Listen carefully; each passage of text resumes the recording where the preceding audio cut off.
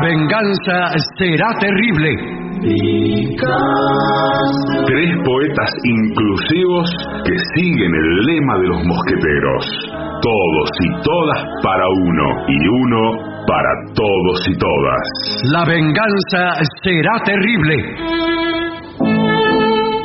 Con Alejandro Dolina, un enamorado que llora por lo inútil de su espera, cuando en verdad se equivocó de esquina. Patricio Barton, que todas las noches es aplastado por estampidas de oyentes desertores que se pasan a otra radio. Y Gillespie, un artista tan innovador que las calles cambian de nombre después de que él las cruza. La venganza será terrible. Canciones por el trío sin nombre: Ale Dolina, Martín Dolina y Manuel Moreira. Sonido: Miguel Vincent. Producción: Maica Iglesias y Eugenia Gorostiza. Investigación literaria y saqueo de bibliotecas: Cora Barengo. La venganza será terrible. Un escuadrón de valientes que harían tronar el escarmiento si no fuera porque el miedo los paraliza. Y ya llegan, con la melena revuelta, la corbata floja y suelta y el bombachón al revés, nuestros intérpretes. Buenas noches, amigas y amigos. Comenzamos con La venganza será terrible. Saludamos a mis compañeros Patricio Barton y el artista antes llamado Gillespie. Buenas noches. Están en este momento dando los últimos toques a su preparación personal. Sí, señor, estamos llegando justo, pero a tiempo para comenzar el programa. Buenas Claro que noches sí. también. Porque yo, perdón que llegué un poco apurado, pero vengo del sastre. Me fui a medir el traje que me hice para mañana. No, lo de mañana va a ser... ¿Cómo le quedó? No, la verdad que me lo tienen que tomar de sisa. Ajá. Le quedó un poco largo de sisa, ¿no? Sí. Parece una babucha. Sí. Cuidado, porque los sastres a veces te miden otros trajes. Sí, Que ese... le quedan de clavo y tratan de encajarte. Sí. Pero vio que el sastre lo hace mirar a usted al espejo. El tipo se pone atrás y te le agarra la agarra, ropa. sí. Se la acomoda. Eso es clásico, sí. Como si fuera un broche, el tipo hace un efecto broche. Con una mano te agarra como un broche y con la otra gesticula. Sí. Y le dice lo bien que le Sí, queda. qué sé yo, y se agarra la cabeza. Sí, nunca Mientras tiene alfileres en la boca. Mirá la figura que te marca este ¿cómo te pantalón, marca? pero qué bien. Qué percha, Bien. No, esto está como hecho a medida. Sí. Bueno, y uno dice, sí, efectivamente, para Claro. eso vine al sastre. Para hacerme el traje a medida. Porque bueno, mañana volvemos con las funciones presenciales Sí, en Buenos Aires. Estoy nervioso. Y hace bien. Estoy nervioso. Sí, yo también. Por otras razones.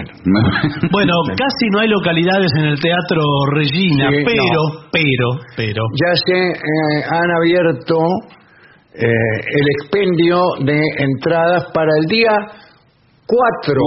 Jueves 4. Jueves 4. Del Hemos otro tenido que jueves. agregar esa función accediendo a gentiles amenazas de los propietarios del Teatro Regina. Sí, el Teatro Regina, que está ahí en la Avenida Santa Fe, 1200, una zona linda, después se pueden quedar a pasear por ahí, cerca de la 9 de julio. Tomar un café, cenar, bueno. Sí, hermoso. Sí. Y las entradas están en PlateaNet. Ahí Muy las bien. las van a encontrar. Tenemos muchas ganas de reencontrarnos mañana con el público de Buenos Aires. Sí. Bien. Al día siguiente estaremos en Avellaneda. No hay más entradas. Pero no hay más. No hay más entradas No hay y más ya entradas. vamos anticipando preparada la gente de Escobar Sí. y de Luján, que estaremos muy pronto. Jueves y viernes de la otra Sí, semana. exactamente, por eso. Vaya la gente de Escobar y Luján, vaya preguntando, Sí. comentándolo con sus amiguetes. En Escobar, que vamos a estar el viernes 5 en el Teatro Seminari, las localidades están en tuentrada.com. Sí. Tuentrada.com.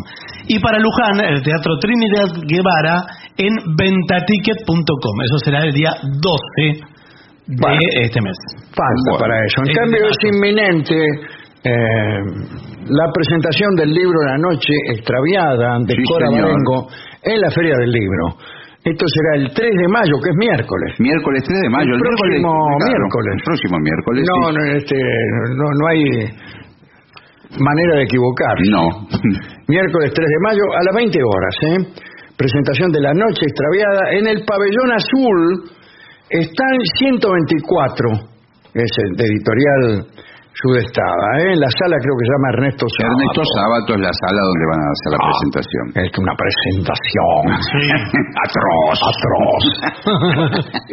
Allí estará la autora Cora Barengo, la gente de Sudestada, y estaré yo en mi carácter, modestísimo carácter de autor del prólogo. Claro, del prólogo. Así que también estaré ahí, diremos algunas cosas, contaremos algunos chistes de churrasquería.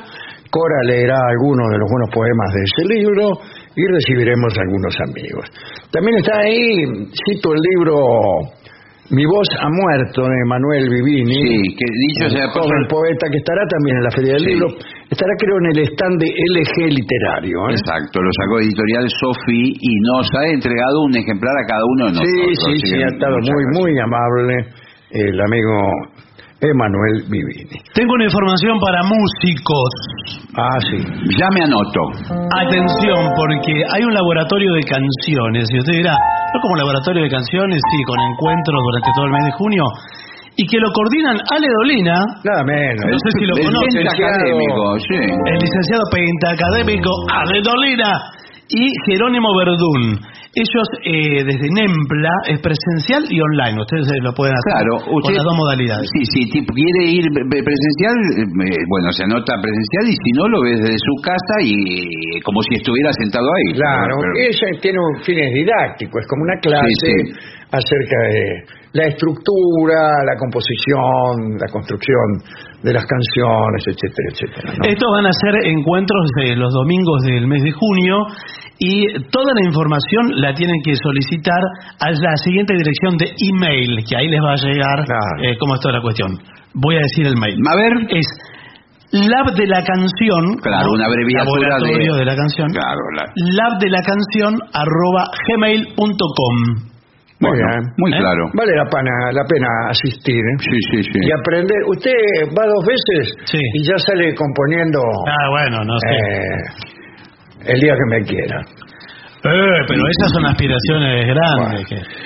Bien, si le parece, vamos directamente a los temas conceptuales de este programa, que es cómo organizar una fiesta en un departamento muy pequeño.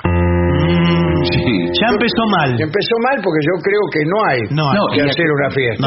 Y además, fiesta y departamento es una contradicción. Se dan de patadas. Claro. Si no es un departamento, tiene vecinos. Esto es lo principal. No es tanto la pequeñez del departamento en sí, sino la forma en que está rodeado. Y además, la delgadez de las paredes, la endeblez de la construcción. Sí, señor. Así que se oiga todo. Imagínense. Y hay algo que creo yo que es peor que ese impedimento o ese obstáculo, que es que usted tiene que bajar por un ascensor a abrir a cada uno que llegue. A cada uno que llegue y que se va. Claro. O sea, prepárese para estar toda la noche. El resultado del progreso. Antes, cuando no teníamos tan buena tecnología ni tan buenos ladrones, te abrían directamente con el portero eléctrico. Claro, para eso estaba, de hecho. Para eso estaba el portero, para que no tuviera que bajar como un imbécil 14 pisos para atender a otro imbécil. Que usted tenía un botón al lado del teléfono y ese Pero botón ¿qué pasa? Estaban los ladrones, dominando la sociedad. Por un lado los ladrones, por el otro, otros factores de poder, casi tan poderoso como los ladrones, a veces son los mismos ladrones los que ocupan uno y otro lugar. Y a veces son los invitados también a la fiesta. Bueno, El hecho es que ya no podés abrirle desde arriba. Yo ya me cansé, no me da ganas de hacer la fiesta. Le digo, No, ya me no arruiné. lo hago. No tengo ganas. Y generalmente se trata de gente joven. ¿Por qué? ¿Quién tiene departamentos muy pequeños? Bueno, No sé, ahora todo. todas las personas. La gente Respuesta joven, a no. todas las personas, Sí. excepto los ricos, que a menudo forman parte de las razones tecnológicas por las cuales usted no puede abrir desde arriba. Qué problemático todo. Es todo muy problemático, como sabe cualquiera que haya circulado en automóvil por la calle Córdoba. Sí. Pregunta... Sí, usted- bueno, a mí me ha pasado eso también. Voy a hacer una pregunta casi como una paradoja de Bertrand Russell. A ver. O sea, la avenida Córdoba tiene circulación en dirección más o menos al oeste, Sí. noroeste. Pero...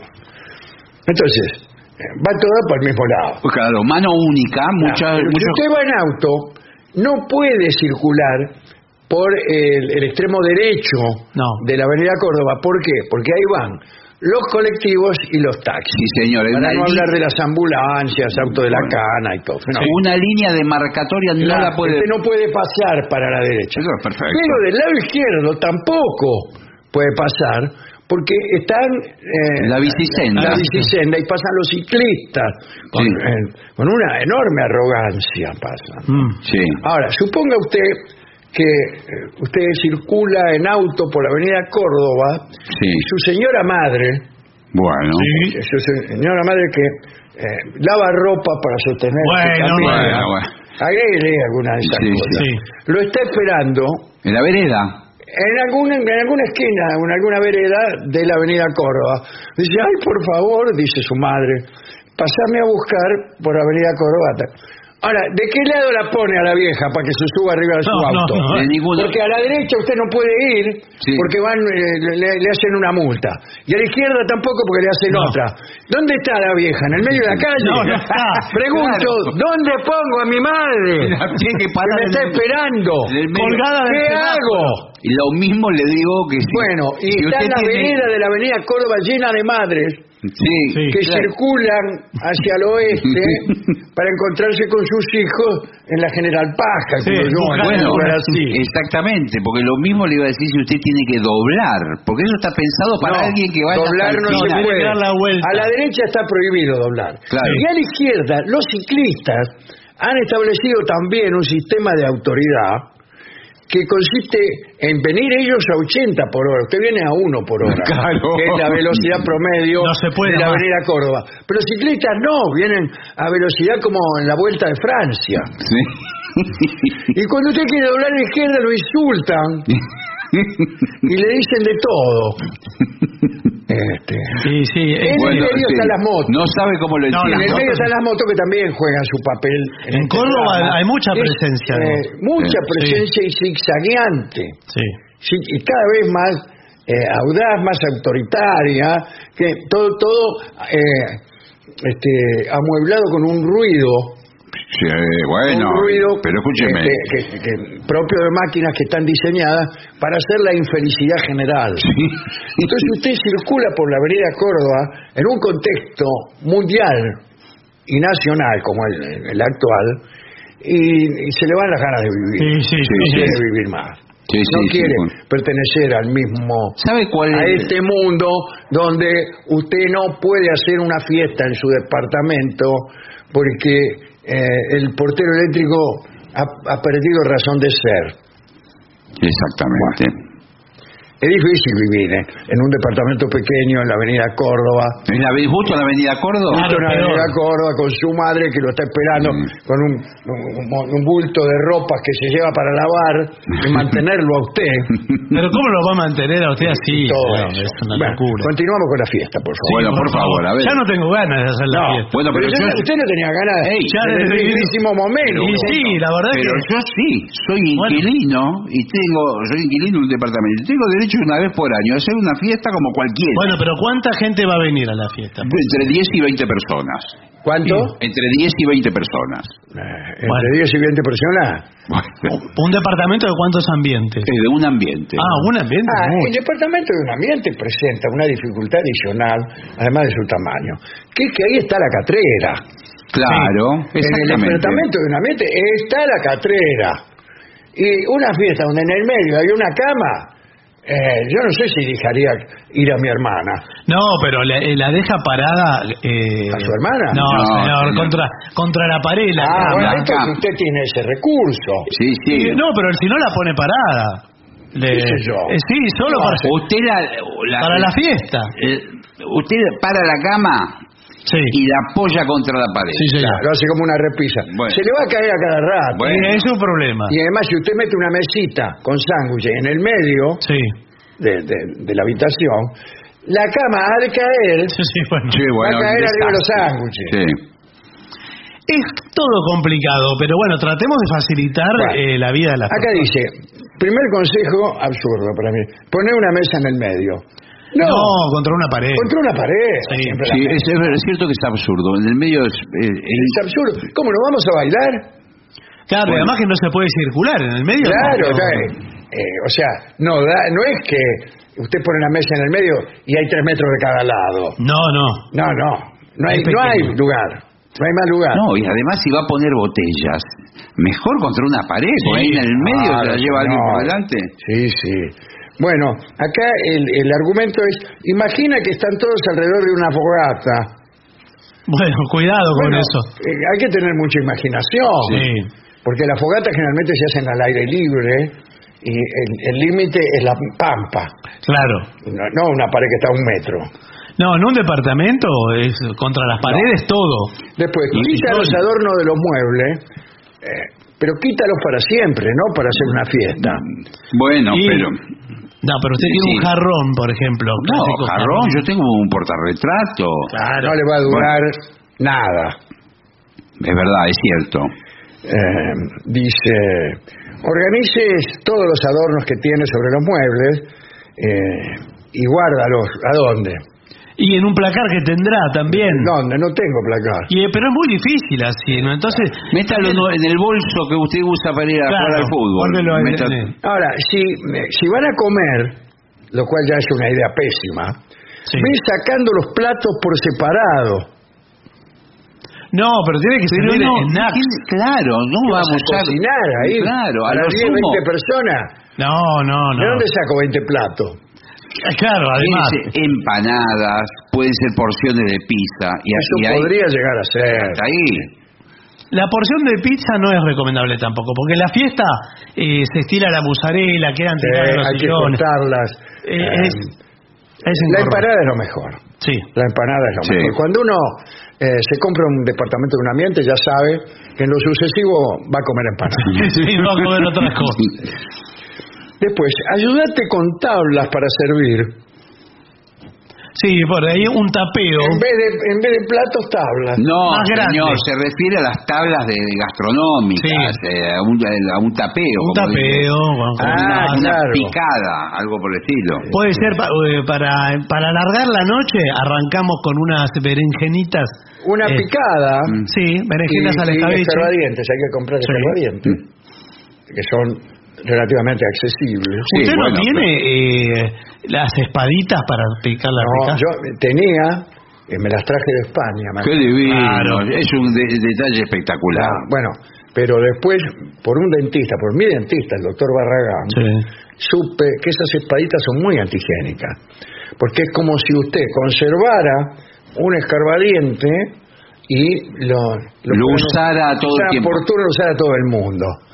Bueno, pero lo lava. Lava. Se puede lavar la espadita. Que yo me voy a pasar lavando espaditas. Y bueno, sí, así Es peligroso además lavar Sí, espaditas sí. porque corres el riesgo de ensartarte. Y ahí donde se te infecta. Ah, bueno, eso sí es peligroso. Chau. Chau, ¿qué? Te estoy saludando. Bueno. No, por favor, estamos en pleno informe.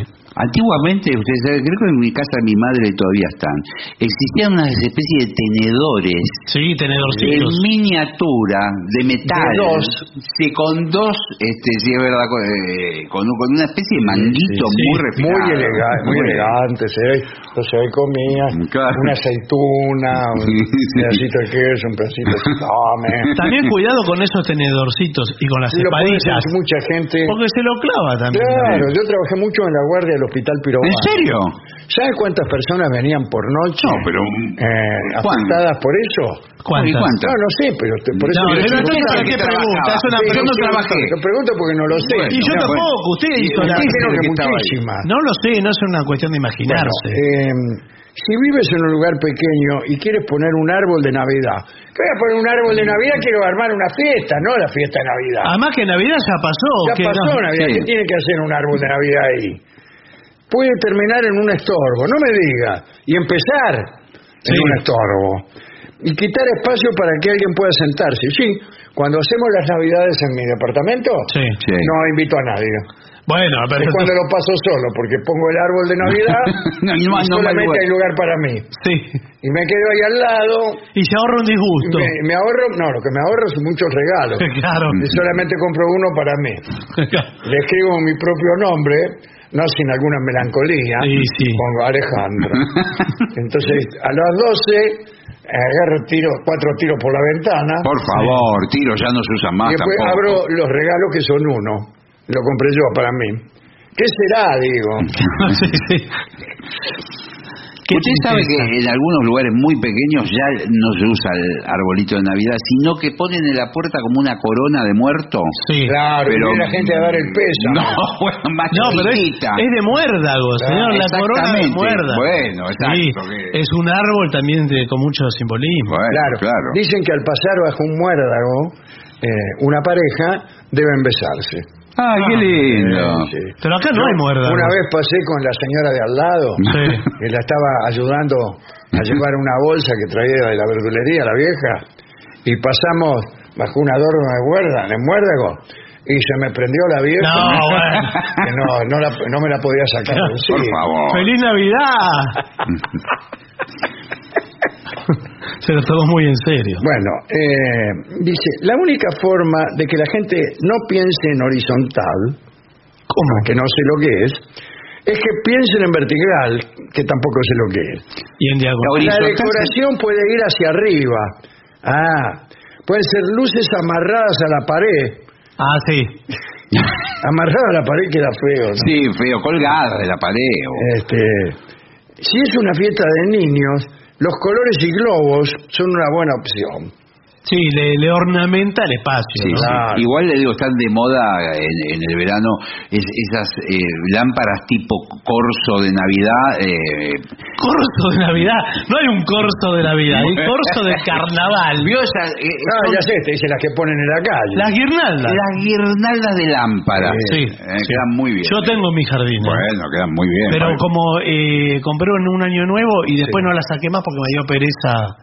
Me costó mucho instalarla. Claro. En los cumpleaños se ponen unos banderines con las letras. Sí, señor. F, E, L, I, S. No, es Z. Sí, feliz cumpleaños, sí. Las puede comprar por unidad, las letras, lo que quiera usted escribir, ¿eh? Claro. Le vendemos. Puede incluso, si tiene un salón largo, poner feliz cumpleaños mamá, ponerle. Bueno, en caso de que sea su señora madre, ya mencionada recién por el episodio de la calle Córdoba. Sí. Bien, si van a bailar, fuera todo. Claro, corra la mesa. mesa. A la calle. No, corra la mesa. Es lo que decíamos al principio. Claro, de la mesa del medio. ¿Qué hago? Sí. Con la mesa del medio está llena de salame, quesito. Sí. Si quieren un rato de baile, por eso te recomendamos una pequeña mesita al centro. Simplemente basta quitarla. ¿Y por qué me la recomendás entonces? Recién la puse y ya la tengo que sacar. No termino de ponerla, la tengo que sacar. Es un buen consejo, una mesa en el medio. ¿Para qué? Para después sacarla. Claro, que encima tiene todas las cosas arriba. si puedes tener sillas plegables, nada más fácil que guardarlas. Sí, nada más difícil. Hoy por hoy se usan muchísimo las sillas que insertan unas sobre otras, apilables, de plástico.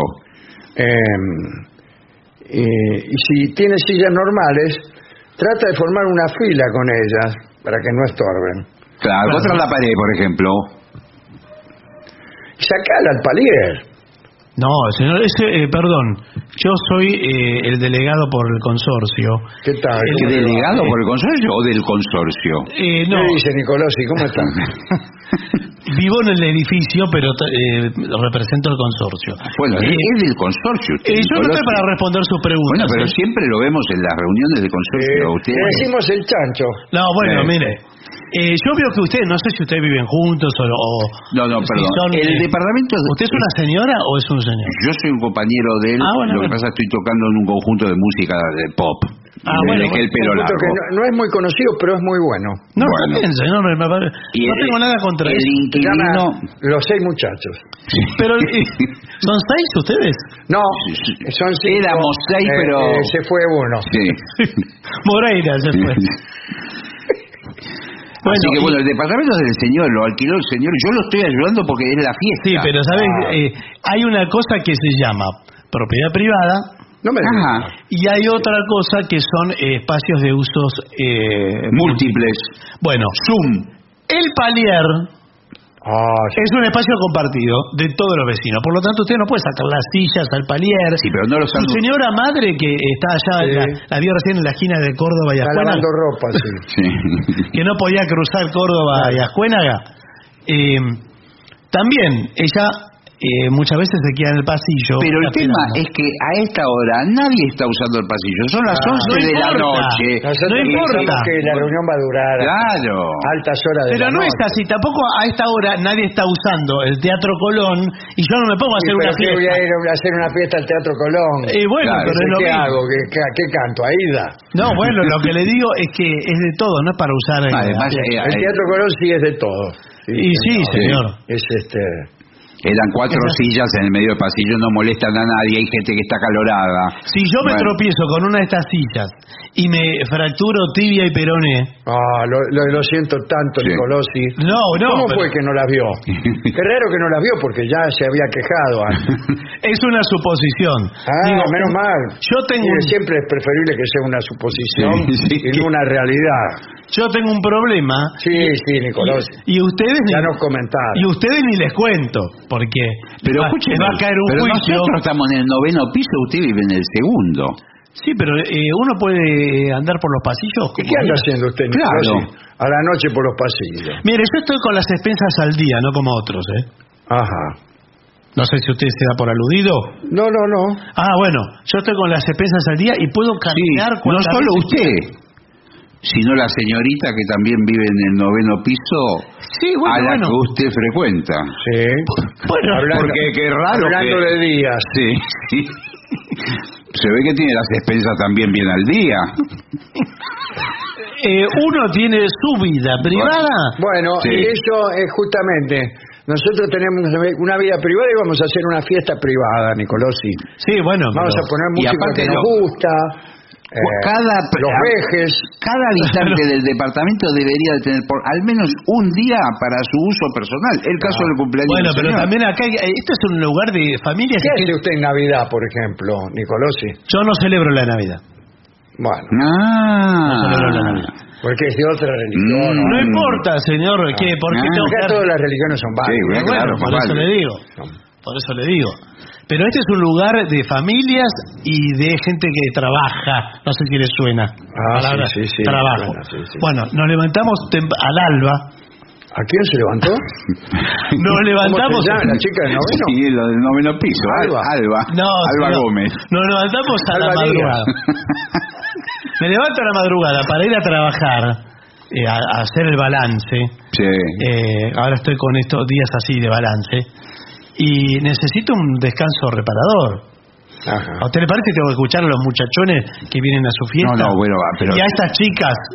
¿Qué problema hay? Chicas, son las compañeras de la Una oficina. de esas chicas es mi hermana. Sí. Ahí está. Bueno. Y muchos de esos chicos son los 6 muchachos. Bueno. Un conjunto de música. Sí. Que, no es muy conocido, pero son muy buenos músicos. Sí, ya me lo dijo eso, ya me lo dijo. Yo no voy a ver el Dicho sea de paso, por como verá, hay una o dos guitarras que trajimos para en un momento de la noche tocar alguna de las canciones. Bueno, pero ¿qué toca? ¿Qué repertorio? Ahora, yo le quería, aprovecho que está usted, ¿no? Sí. A nosotros nos gustaría en determinado momento de la fiesta hacer el carnaval carioca.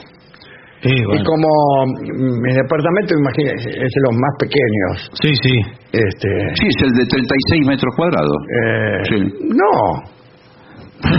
32. 32 sí, metros es cierto. Sí, porque el otro claro. está ocupado por el ascensor. Claro. Se hueco el ascensor. Y queríamos hacer un carnaval carioca y danzar alrededor. ¿Y qué le parece si salimos en determinado momento por los pasillos? No, bueno, para eso usted tiene que pedir autorización. Vamos a la puerta y volvemos.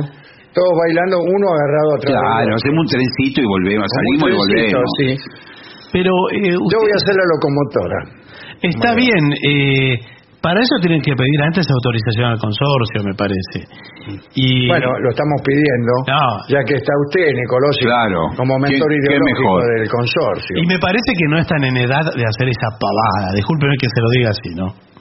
Bueno, esa para usted le parece pavada porque como su juventud ya pasó.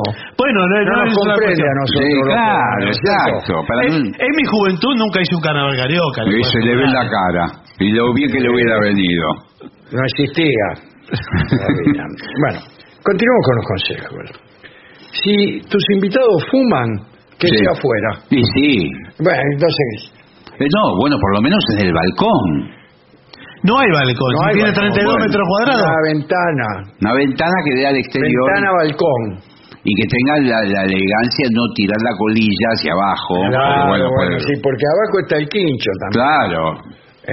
Con su característico techo. Sí, claro.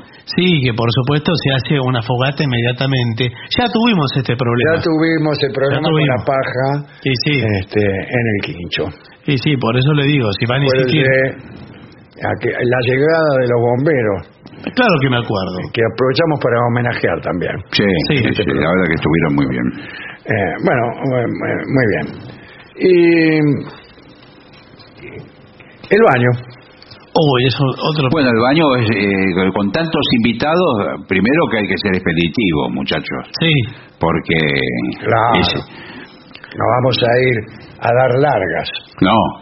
Y después, bueno, no usarlo como parte del salón, el baño. No, porque por ahí mismo los Claro, que hay estamos... gente que por ahí quiere tener una conversación privada. Claro. Y a falta, como es un ambiente solo. Sí, y además que, ¿sabe qué? Además de las conversaciones privadas, se dan situaciones en la fiesta, cuando uno percibe que la fiesta no responde a sus expectativas. Sí, muchas veces entra como una meseta. Que le está yendo mal. Sí, usted se refiere a la pizza que hemos comprado. No, señor. La fiesta entra como una cosa media aburrida y por ahí sí. Uno elige un eventual compañero de esa noche y se va a hablar a otro lado. Y se va a hablar a otro lado, y también hay gente que va al baño a llorar. A llorar. Parejas que se por ahí pelean. rompen en la fiesta. Y no va a llorar delante de toda la gente. A mí me pareció escuchar como un gemido recién en la puerta del baño. No, era yo. Era yo que rompí. Sí, rompí con mi novia. Bueno, claro. Veo que en muchas fiestas se hay rompimientos de pareja. Que la fiesta es un lugar conflictivo. Sí, porque muchas veces aparecen otras mujeres u otros hombres. Entonces hay hombres celosos que cuando ven que su novia mira a otro señor, montan en cólera. Bueno, sí, no sé cómo, pero... Te lo detto tanta volta, non portare fiori in testa. Bueno, qué brava la resultó. Bueno, ¿en qué habíamos quedado con la hora de finalización? Libre, ¿no es cierto? Sí, libre, pero... ¿El edificio está permitido hasta las 11 de la noche? No, tampoco. Bueno. A las 11 empieza la fiesta, ¿o no? Pero... Claro, muchas veces empieza a las claro. 11. Sí, cáiganse después de las 11. Sí. Bueno, entonces que 1 a 2 de la mañana debe ser el horario. No, sin embargo, mire, la fiesta de cumpleaños de Manuel Moreira. No, bueno, pero esas eso es son... un escándalo. Hasta las 10 de la mañana. Sí. Esas son famosas. Él sirve café con leche. Sí, claro, abren los bancos y ahí termina la fiesta de Moreira. Sí. Más o menos. Pero imagino que 2 de la mañana es un horario razonable. Pero sigue la fiesta. Ah, ¿sí? No, sí. Pero Algunos Nicolás, llegan. usted ahora está a favor de que la fiesta No, siga. Sí, digo- ahora quiere que sea más No, larga. Digo, no en este departamento. Sí, yo cuando quiero hacer una fiesta, Sí. Usted alquila un salón. yo alquilo un salón, señor. Claro, alquilo- pero eso cuesta un potosí, Nicolosi. Y bueno, por algo tengo la unidad más grande de este consorcio, ¿verdad? Claro, eso dicen, sí. Sí. Sí. El mío tiene losa radiante. No me digas. ¿Cómo? El mío tiene losa ¿Dónde radiante. lo tiene? ¿En el piso o en el techo? No, lo tengo en Porque si usted lo tiene en el techo, a mí me parece que el departamento de arriba anda diciendo que él lo tiene en el piso. Y Bueno, sí, claro. pero es así, ¿Quién señor. de los dos es que tiene la losa Es lo radiante? mismo, es lo mismo. Es lo mismo, es como un microondas, de los dos lados se hace un tostado bifronte. Es cierto, yo nunca tuve losa radiante, pero es cierto, Nicolosi, que usted se levanta y camina descalzo sobre la losa radiante y casi como sí. que tiene que ir En punta de pie, paso por rápido nada, para no quemarse. Bueno, no sé si tanto, pero es verdad que Yo tiene... tengo un amigo que tiene también un señor departamento Ah, bueno, muy bien. con una losa radiante que él mismo me dice, vos escupís Sí. y se siente Qué delicado, su amigo. como si escupieras una plancha. Bueno. Tanto es que él las camisas la plancha con el piso. No, bueno, por favor. Ahora lo que Le pone sí, unos libros encima. O él mismo se sienta encima. Claro. lo que sí es cierto que uno debe andar prácticamente en calzoncillo Claro, adentro del por la departamento. calor. Es tan caluroso que en pleno invierno abro las ventanas. Por el calor. Bueno, que hace. el asunto es que por ahí golpean la puerta y uno sale en paños menores. Sí, sí. Porque no piensa. Bueno, pero es para decir, ¿sabés qué pasa? Tengo losa radiante. Claro. Por eso salgo así. Claro, por eso salgo así. Sí, no como los otros. El peligro de la losa radiante está justamente en el papel. Enseguida agarra fuego. Bueno, pero no ¿En es tan serio? fuerte. ¿Pero cómo? Pero... No es tan Se le fuerte. cae un libro y se empieza a prender fuego. No, pero- bueno. No, pero... No es tan fuerte. Bueno, ¿cuántas personas hemos calculado? ¿10 o 20? Dice Sí, usted. entre 10 y 20. Por ahí vienen todos. Si vienen todos, 20. Claro, el asunto es cuando no viene nadie. Bueno. A mí me ha pasado muchas veces porque no soy bueno para los amigos. Bueno. Quiero decir, tengo amigos muy malos. Muchas veces. Qué triste, estoy fiestas pensando. Es no vino nadie. ¿no? horrible. Como su Navidad también, lo mismo. Bueno, lo mismo, pero en Navidad no invité a nadie. Pero yo el año pasado hice mi cumpleaños, que cumplí un número redondo. Sí, ¿Qué? 40? 30 para mí cumplió. 30. 30. 30 años cumplió. 38. Pero no es redondo 38. ¿Cómo? ¿No es redondo? Es todo redondez. No, pero no son redondos, de una cifra redonda. Bueno. ¿A cuántos invitó? Bueno, invité a muchos. Casi perdí la cuenta. Voy a tirar la casa por la ventana. Muy bien, muy bien. Está muy bien. Agarré un lavarropa que tengo ahí que ocupa el lugar y lo tiré por la ventana. No, señor. Es una metáfora, una forma de decir. Con razón, todos me miraban raro. Muy bien. Me vestí un príncipe. Muy bien. Está perfecto. Un príncipe de Gales. Es un día Que especial. tengo ahí. Sí, señor, claro. Y bueno, te lo cité a todos a las 10 de la noche. Le digo, caete después de las 10 de la noche. Sí, está muy bien. Yo a las 9 ya estaba empinchado porque digo, siempre Por la duda. hay alguno que cae temprano. Como corresponde, perfecto. Muy bien, me puse a esperar tranquilamente, me senté ahí. Se hicieron las 10. Dije, bueno, ahora sí van a empezar. Ahí llegan, a llegar. sí. Por suerte no ha venido ningún adelantado, qué sé yo. 10 y cuarto, 10 y media. Dije, bueno, es Siempre elegante. hay, exacto. Es lo normal. 15, 30 minutos. Sí, es verdad, siempre. Se hicieron 11 menos cuarto. Dije, bueno. A las 11 no había llegado nadie. Bueno, pero... puede llegar todavía. La agarré y salí a la puerta de calle Sí. para ver si andaba el portero eléctrico. Claro, porque por ahí es el... Claro. De verdad, tocaron timbre, nadie Entonces contestó. me fui Y le dije al tipo de al lado, le digo, mire, ¿por qué no me hace un favor? Usted quédese aquí, yo voy a tocar el timbre de mi departamento y fíjese si suena. Perfecto. Entonces toqué, que sé yo, al rato volví, y le toqué el timbre al de al lado a ver si había escuchado, no salió. ¿No salió? Entonces no andaba el timbre o no estaría. Bueno, no salió el tipo. Entonces me quedé un rato en la puerta, me quedé hasta las 2. Claro, y subieron los invitados. Después, a ver si los WhatsApp que había mandado, a ver si estaba bien escrita la dirección. Claro. Estaba perfecto. Perfecto. ¿Y Entonces, nadie se excusó por el WhatsApp? No había nadie, no tenía mensaje tampoco. Ningún mensaje. Bueno, entonces quiere decir que por ahí vienen. 12:15 de la noche, 12:30. Sí, ya bastante tarde. Es que por ahí no vienen a comer, sino que vienen a tomar un eso café. pensé. Entonces me quedé tranquilamente. Todavía me abrí una naranja Bills. Bueno. Me la tomé tranquilamente. Bueno, está bien. ¿no? Sí, muy bien. Miré, revisé todo, si estaba la torta de cumpleaños. Sí. Le había puesto ahí. Todavía me acuerdo que le había puesto un 3 y un 8. Claro, por 38. Cumplía 38, efectivamente. Bueno, perfecto. Bueno, 1 de la mañana. Salí, fui a la esquina. Me parece Por ahí que ya. volví arriba y me quedé otro rato. Y sentí ruido en la escalera. ¿Qué Y es? ahí, bueno, me arreglé, me puse el saco, me lo había sacado. Claro. Y Claro, por ahí no andaba el ascensor. prendí todas las luces, qué sé yo, ya para recibir. Y no, era una señora del 5º piso. Bueno. Pero entonces, ¿qué? ¿No fue nadie? Y bueno, entonces, ya como allá a las 4 de la mañana, dije, y mira, no va a venir nadie. Sí, me parece que no, ya era. Y bueno, entonces agarré, prendí la velita de la torta. Qué bien, bueno, por lo menos. Cerré los ojos. 3 deseos. Pedí 2 nada más. ¿Por qué 2? Era un abuso, el tercero era un abuso. Y me comí un pedacito, tomé una naranja y jugo de naranja y me fui a dormir. Bueno. A dormir. Por favor, pero me deprimí con esa situación. Bueno, por favor. Puede pasar que los amigos no sé. No, bueno, hombre, vamos. Lo hubiera invitado por lo menos a Nicolosi. No, por eso que desde entonces no me gusta tener perro.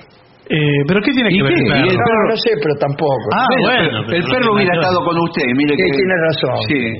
Pero el perro acentúa la melancolía de esa soledad. Claro. Usted lo ve al perro echado ahí. Y bueno, yo dije, al otro día, seguro que se equivocaron. Claro, de día. Eso es verdad. Y al otro día los esperé igual. Lo mismo que le conté de este día. Sí. Cabe para el otro, pero con un poquito menos de fe. Bueno, claro. Además, la torta ya la tenía cortada. Claro, también. La tenía un cortada. poco cambió, ¿no? Sí. Y desde entonces estoy ahí en mi casa. Cada vez que, ¿Y no nadie cada le vez dijo? que oigo ruido en la escalera, salgo corriendo a ver si me viene No, a visitar bueno, pero alguien. ya me parece que Pero no. escúcheme, ¿y nadie le mandó un WhatsApp al otro día o algo? Disculpame, ¿no? No, la verdad que no. Bueno. Bueno, ¿sabe qué? Haga la fiesta. Hágala. Bueno, Nicolás, sí, gracias. Haga la fiesta, haga el trencito del carnaval carioca. Cómo no. Muy bien. Y después Vamos a ver si aparece por lo menos algún oyente. alguno que haya dejado un mensaje en nuestro WhatsApp. Claro, Que sí, no en el mío. Sí. no, que está muy concurrido, que es el 1165855580. Alejandro Gillespie Barton, soy fundador de Bomberos Voluntarios Bobril, en Entre Ríos. Y me estoy destornillando con el programa del viernes acerca de nuestra tarea y les voy a contar una anécdota. Me llaman un día por un incendio en una carpintería y les digo que ya vamos. Me preguntan en cuánto tiempo y además me agregan que no tardemos. Les contesto, ya vamos enseguida. Cualquier cosa que tardemos mucho, agréguele unas maderitas al fuego, así lo mantienen bien prendido para cuando lleguemos. Muy bien. Todo lo menos, escribe esto de Bobril, Entre Ríos. Amigos, hoy recibí un mensaje que me llenó de felicidad, de profunda felicidad, y me sentí realizado en mi función de padre ejemplar. Mi hija Renata me escribe: No puedo creer que tardé 23 años en hacerme fan de la venganza. Y ese es el mejor mensaje que puede recibir un padre. Es más, puedo afirmar, sin dudas, que en mi familia tenemos a la segunda generación de estudiantes que disfrutan las interminables noches de trabajo junto a Dolina, Patricio y Guile. Son lo más. Siento que hice las cosas bien y mal como padre. La venganza será terrible. Esto lo dice Matías de Chipoletti, padre de dos nuevas fans, que son Olivia y Renata. Bienvenidas, Olivia y Renata. Qué lindos nombres, Olivia. Sí. Leonardo, que es un uruguayo que vive en Chile hace una década. ¿Qué tal? ¿Cómo le va, Leonardo? ¿Cómo le va? Dice, y pregunta, ¿cuándo van a cruzar los Andes para alguna presentación? Siempre creímos que iba a ser pronto. Sí, pero nunca hubo gestiones. Sí. Es una lástima, nos gustaría mucho. Sí, yo creo que podría andar bien. Ojalá en Valparaíso, dice Leonardo. Si no, se acerca a Santiago. Dice. Tengo un pedido musical para Gillespie. Quiere que haga Si Supieras. Tema de las pelotas. Con el trío sin nombre. ¿No? A ver.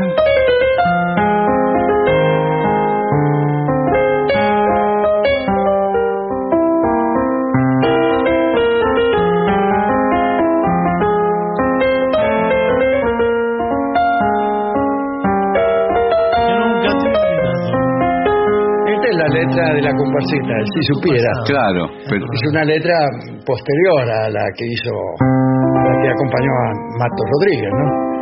Esto es, espere que estaba adelantado. ¿Quién sabe si supieras que nunca te... Igual le digo, no es... Supiera que aún dentro de mi alma conservo aquel cariño que tuve para ti. Bueno, es muy linda. No, igual no es el tema que pedía el oyente. No es el de la pelota. Del grupo Las Pelotas. Sí, es otro. Soy Nancy de Munro, es la primera vez que escribo, me encanta el programa y los escucho siempre. Quiero ver si pueden cantar el tango Nada. Muchas gracias. Bien. El imbécil de Sierra de la Ventana. Muy bien, bienvenido, imbécil. Alejandro, por favor, hable alguna vez de la hermana gemela del Minotauro, esa criatura mítica que era una mujer muy valiente con cabeza de vaca, la Minotaura. No, señor. Bueno, muchas gracias por el programa, lo disfruto muchísimo y bla, bla, bla. Les mando un abrazo grande. Dale.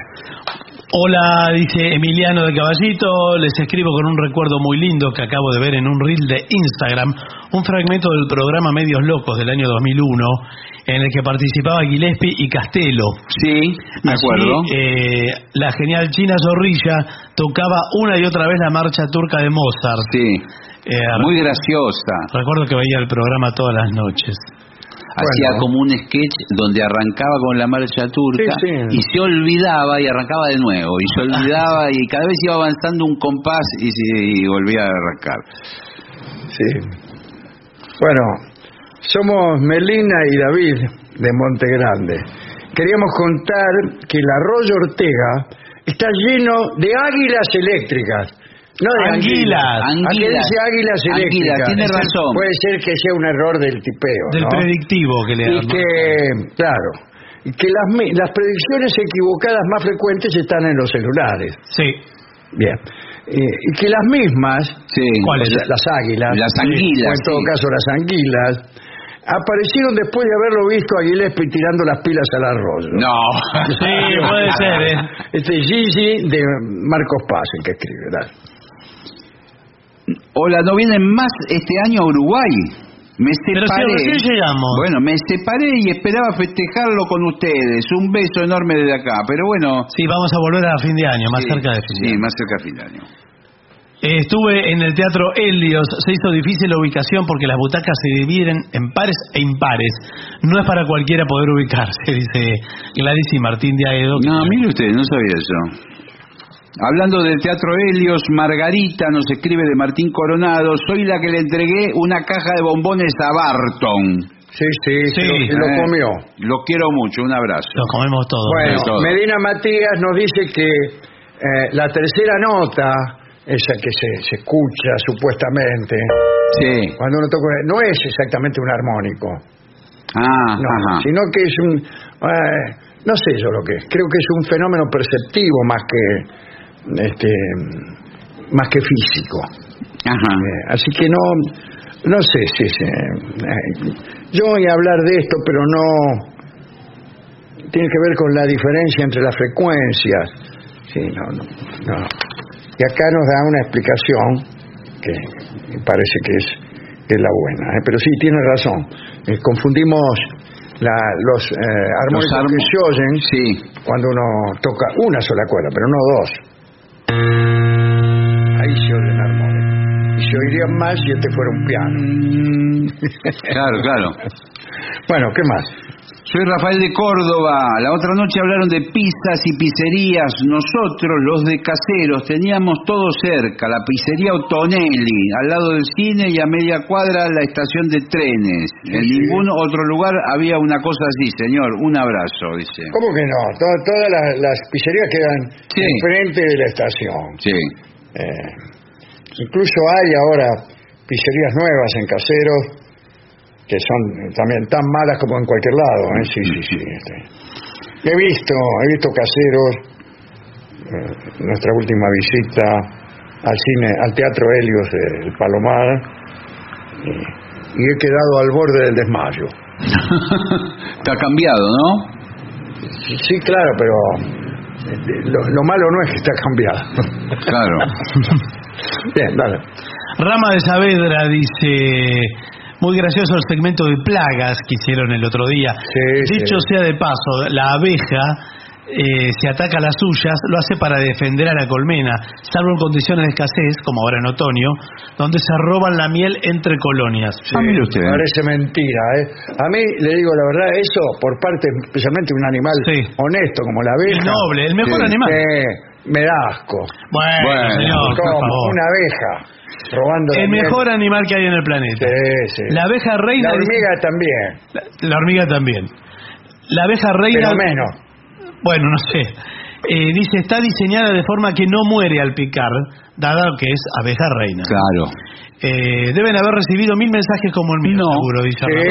No, es el primero. Es el octavo que recibe. No, señor, el primero. Exactamente iguales. Están mimeografiados incluso. Sí.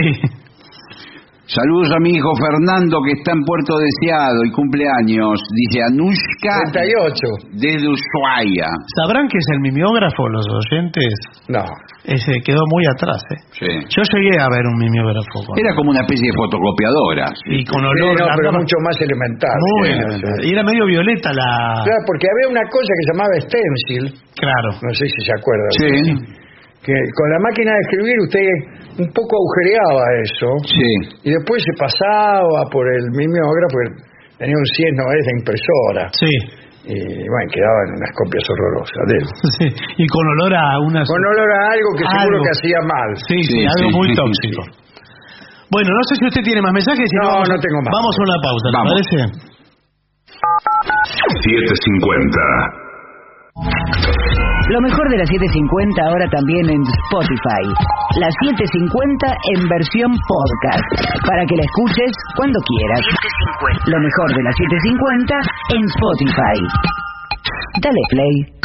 En la provincia de Buenos Aires creemos en el derecho al hogar. Por eso estamos construyendo 36.000 viviendas nuevas. También creemos que el derecho a disfrutar es de todos y no solo de quienes pueden pagarlo. Por eso, 120.000 estudiantes accedieron gratuitamente a su viaje de fin de curso. En la provincia llevamos 20 meses seguidos de crecimiento industrial, porque también defendemos el derecho a la producción, a nuestra producción. En la provincia de Buenos Aires trabajamos en cada derecho para defender el derecho al futuro.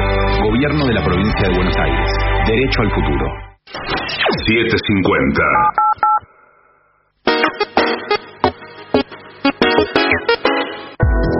AM 750. Objetivos, pero no imparciales. AM 750.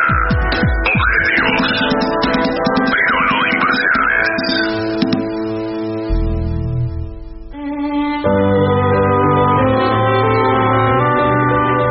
Continuamos en La Venganza Será Terrible por las 7:50. Recuerden que en redes sociales nos encuentran como La Venganza Radio, y hay un WhatsApp que es de ustedes, de los oyentes, para que escriban ahí, que es 11-6585-5580. Vamos a hablar de Leonora Carrington. Es una de las artistas más potentes del movimiento surrealista. Había nacido en Inglaterra en 1917 y provenía de una familia muy adinerada. Y sin embargo, se rebeló a ese origen y a las ideas conservadoras de su familia. Y en realidad su primera hazaña fue que la expulsaron del colegio. Era un colegio de monjas y ella había resuelto saltearse las normas de ese colegio. Estudió en Florencia y en Londres.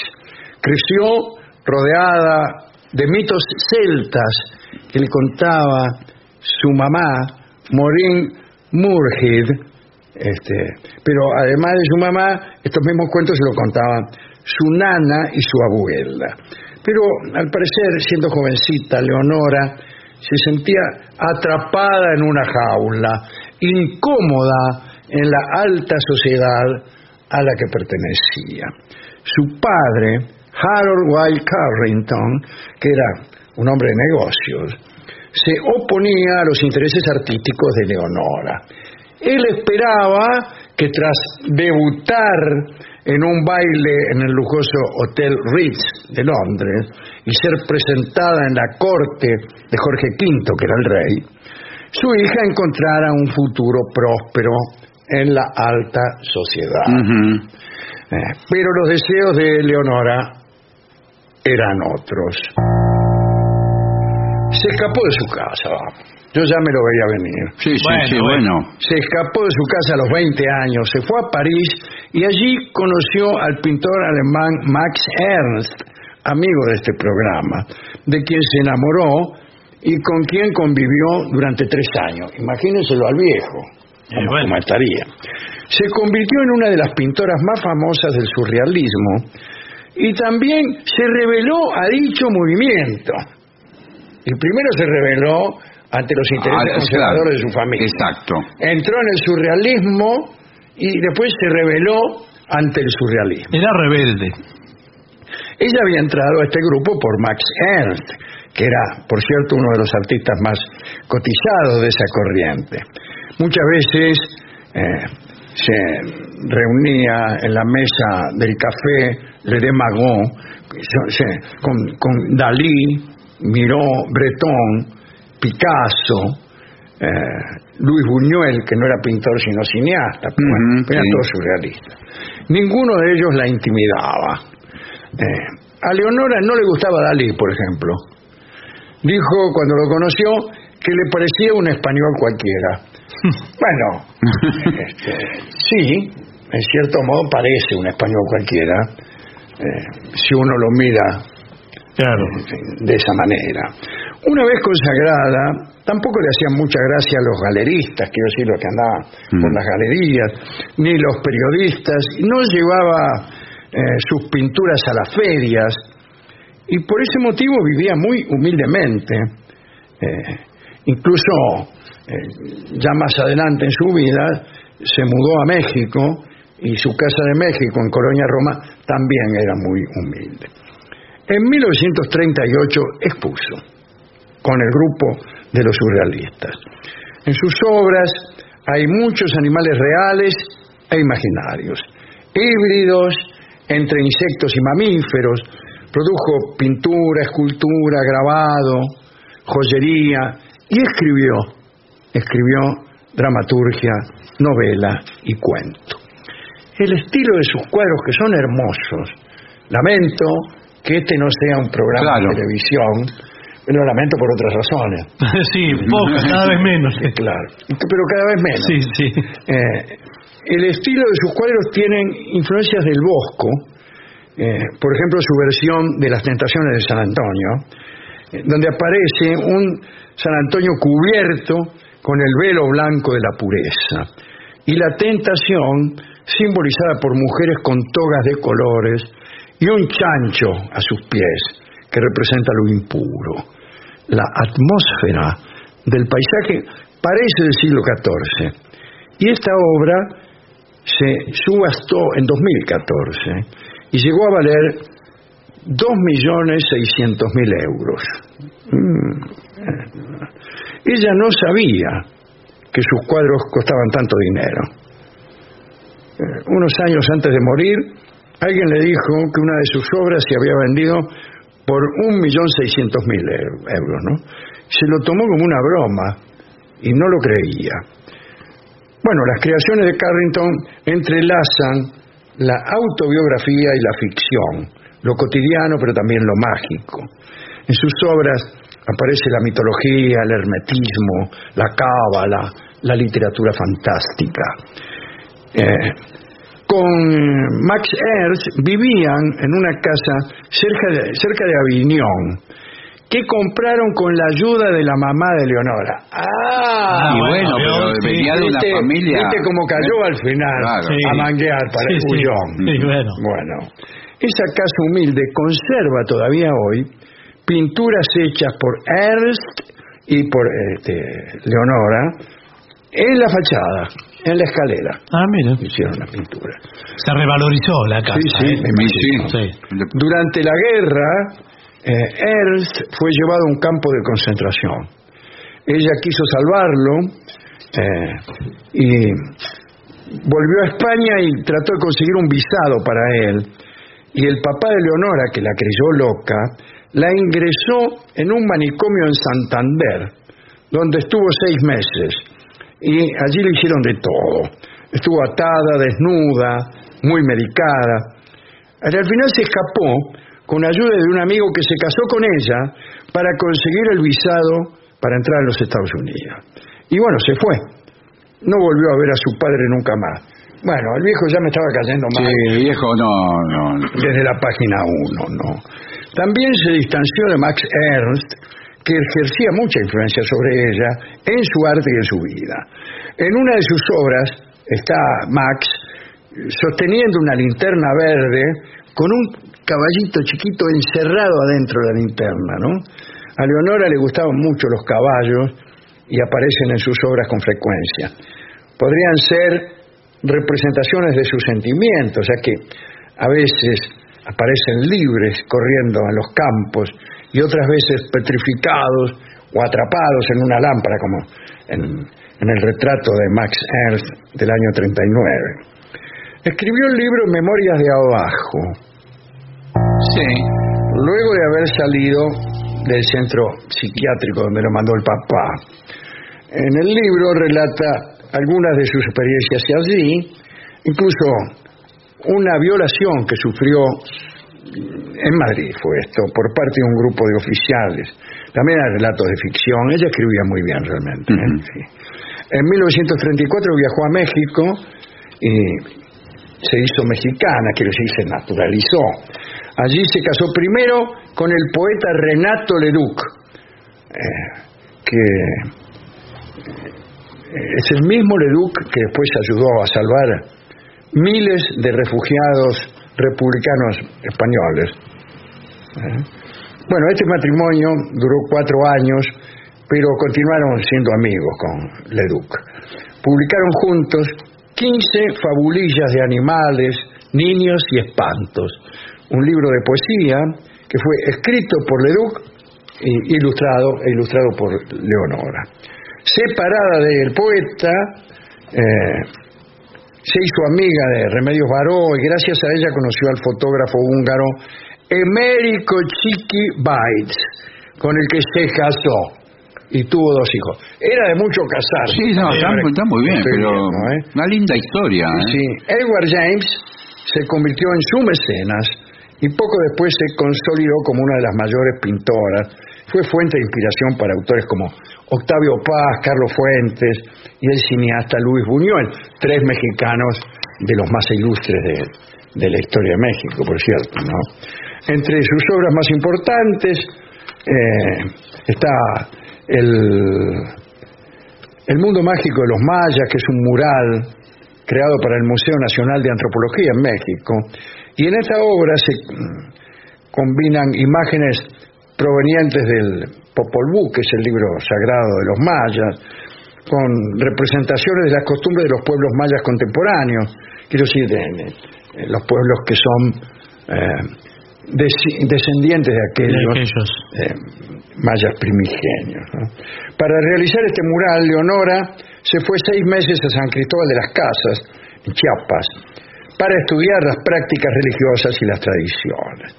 Bueno, esta obra está dividida en los 3 reinos del mundo maya: el inframundo, o Cativac, la tierra y el cielo, poblado de dioses, de divinidades de todo orden.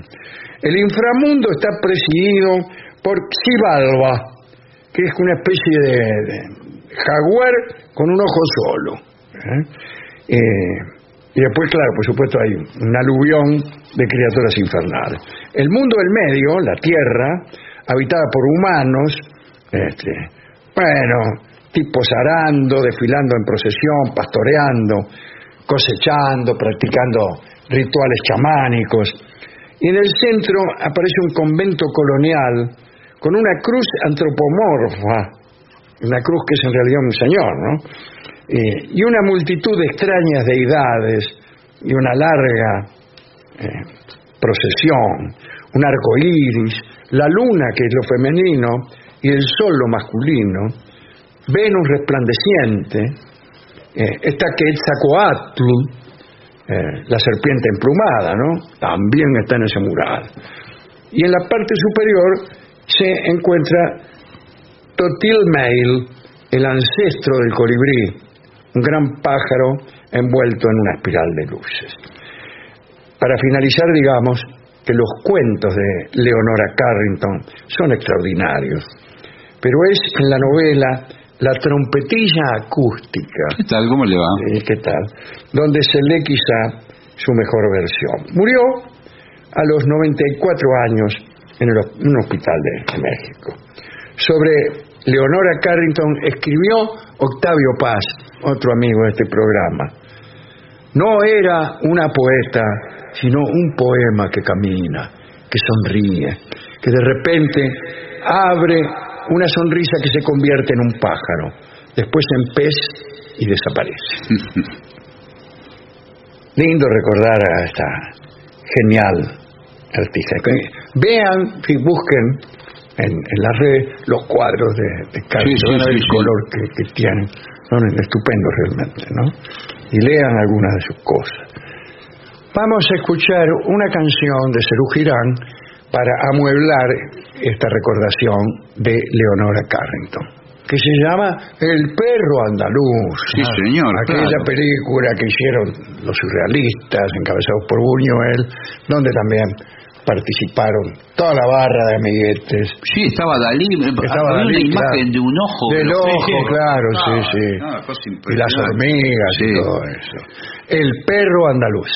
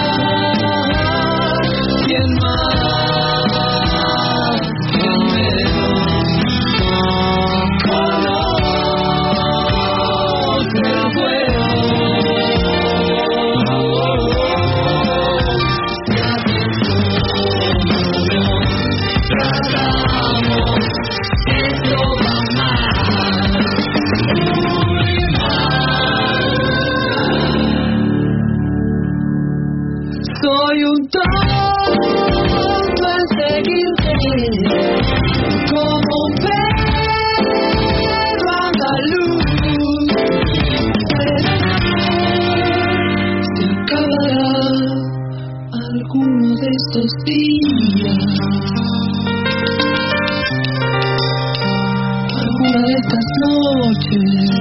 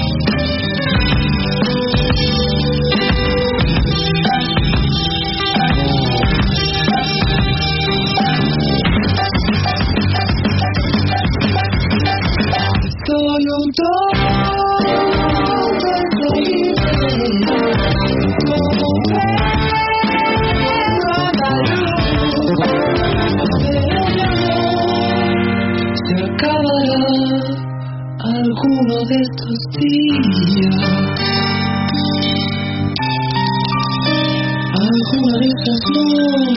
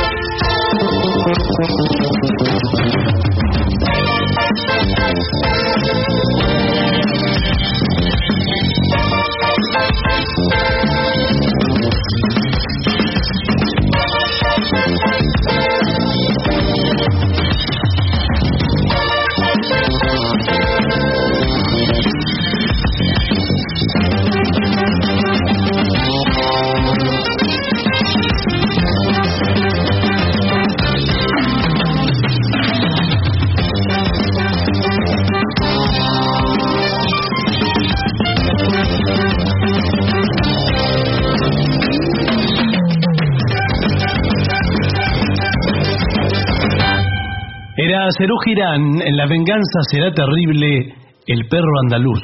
ADUNLAM, la Asociación de los Docentes de la Universidad Nacional de La Matanza. Una organización creada con un solo y claro compromiso: defender la Universidad Nacional, pública, gratuita y de calidad.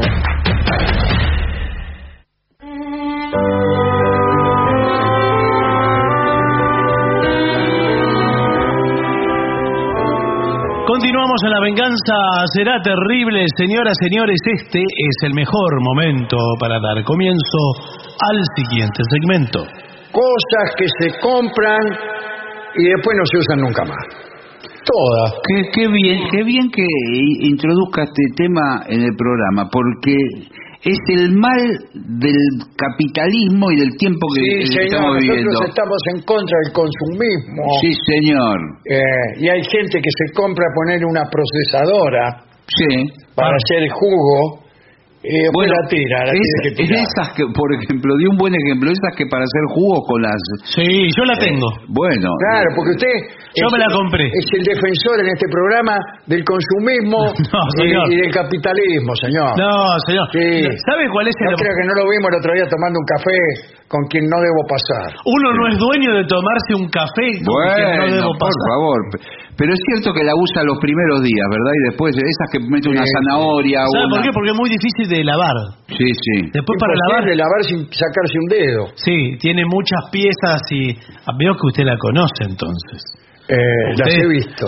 Bueno, usted me parece que no sé si no se la compró. Usted se compró una. Yo nunca tuve procesadora. Siempre montado en ajeno. Bueno, está bien. ¿Sabe lo que es el objeto que se usa un promedio de 14 veces en la vida y que es caro? ¿Qué?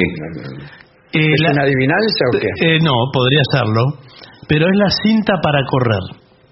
Bueno, yo tengo eso sí, yo lo compré ¿La usé? ¿Sabe cuántas veces la usé? ¿Cuántas? 13. Bueno. Pues me dejé una vez. Claro, de chapa. Para usarla cuando sea necesario, ¿no? Bueno, aquí el primer ejemplo que dan es la bicicleta fija y otros elementos de deporte. Exactamente. Que son del mismo tenor. Exacto. Uno los ve en la televisión, en esas propagandas. Le da gana. Siente que la codicia se apodera de uno. Y cuando compramos una bicicleta fija, nos ponemos como objetivo quemar muchas calorías. Es perfecta, tanto para adelgazar como para reducir el estrés. No solo sirve para tonificar piernas y glúteos, señora. ¿Cómo le va? Discúlpeme. Sino que también ayuda a tonificar el tronco y las extremidades superiores. Todo. Bien. Por lo que es un ejercicio muy completo. Pero termina usualmente en nuestra habitación como un lugar donde apoyar la ropa, sin que hagamos ni 1 metro por año. Claro. ¿Y por qué sucede esto, doctor? No, ¿sabe por qué sucede? Porque uno ve la propaganda, el tipo está contento, corriendo, andando la bicicleta. Y después cuando uno se sube, tiene que esforzarse. Claro. No es tan sencillo. No es tan sencillo ni tan placentero. No, exacto. Ni los músculos aparecen a la media hora. No, y usted no es deportista. El deportista no tiene eso. ¿Sabe lo que hacen muchos que perseveran con la bicicleta? Ponen una pantalla de televisión adelante. Claro, yo pongo el televisor. Bueno, directamente. Bueno, exacto. Yo la uso bastante. Y mira, pero yo porque en cierto modo vivo la vida de un futbolista in extremis, de un futbolista que está luchando, tratando de ganar un partidito más. Entonces ahí estoy, por un lado me veo ponerle los documentales de televisión. Por ejemplo, toda la vida en Alaska. Sí. Y mientras tanto pedaleo. Pero justo la vida en Alaska, ¿por qué no busca otra cosa? Porque tiene que ser un poco deprimente lo que ves. Sí. Para que el esfuerzo en la bicicleta no te parezca tan tremendo. Claro, verdad. Lo estás viendo, por ejemplo, ¿no? El segundo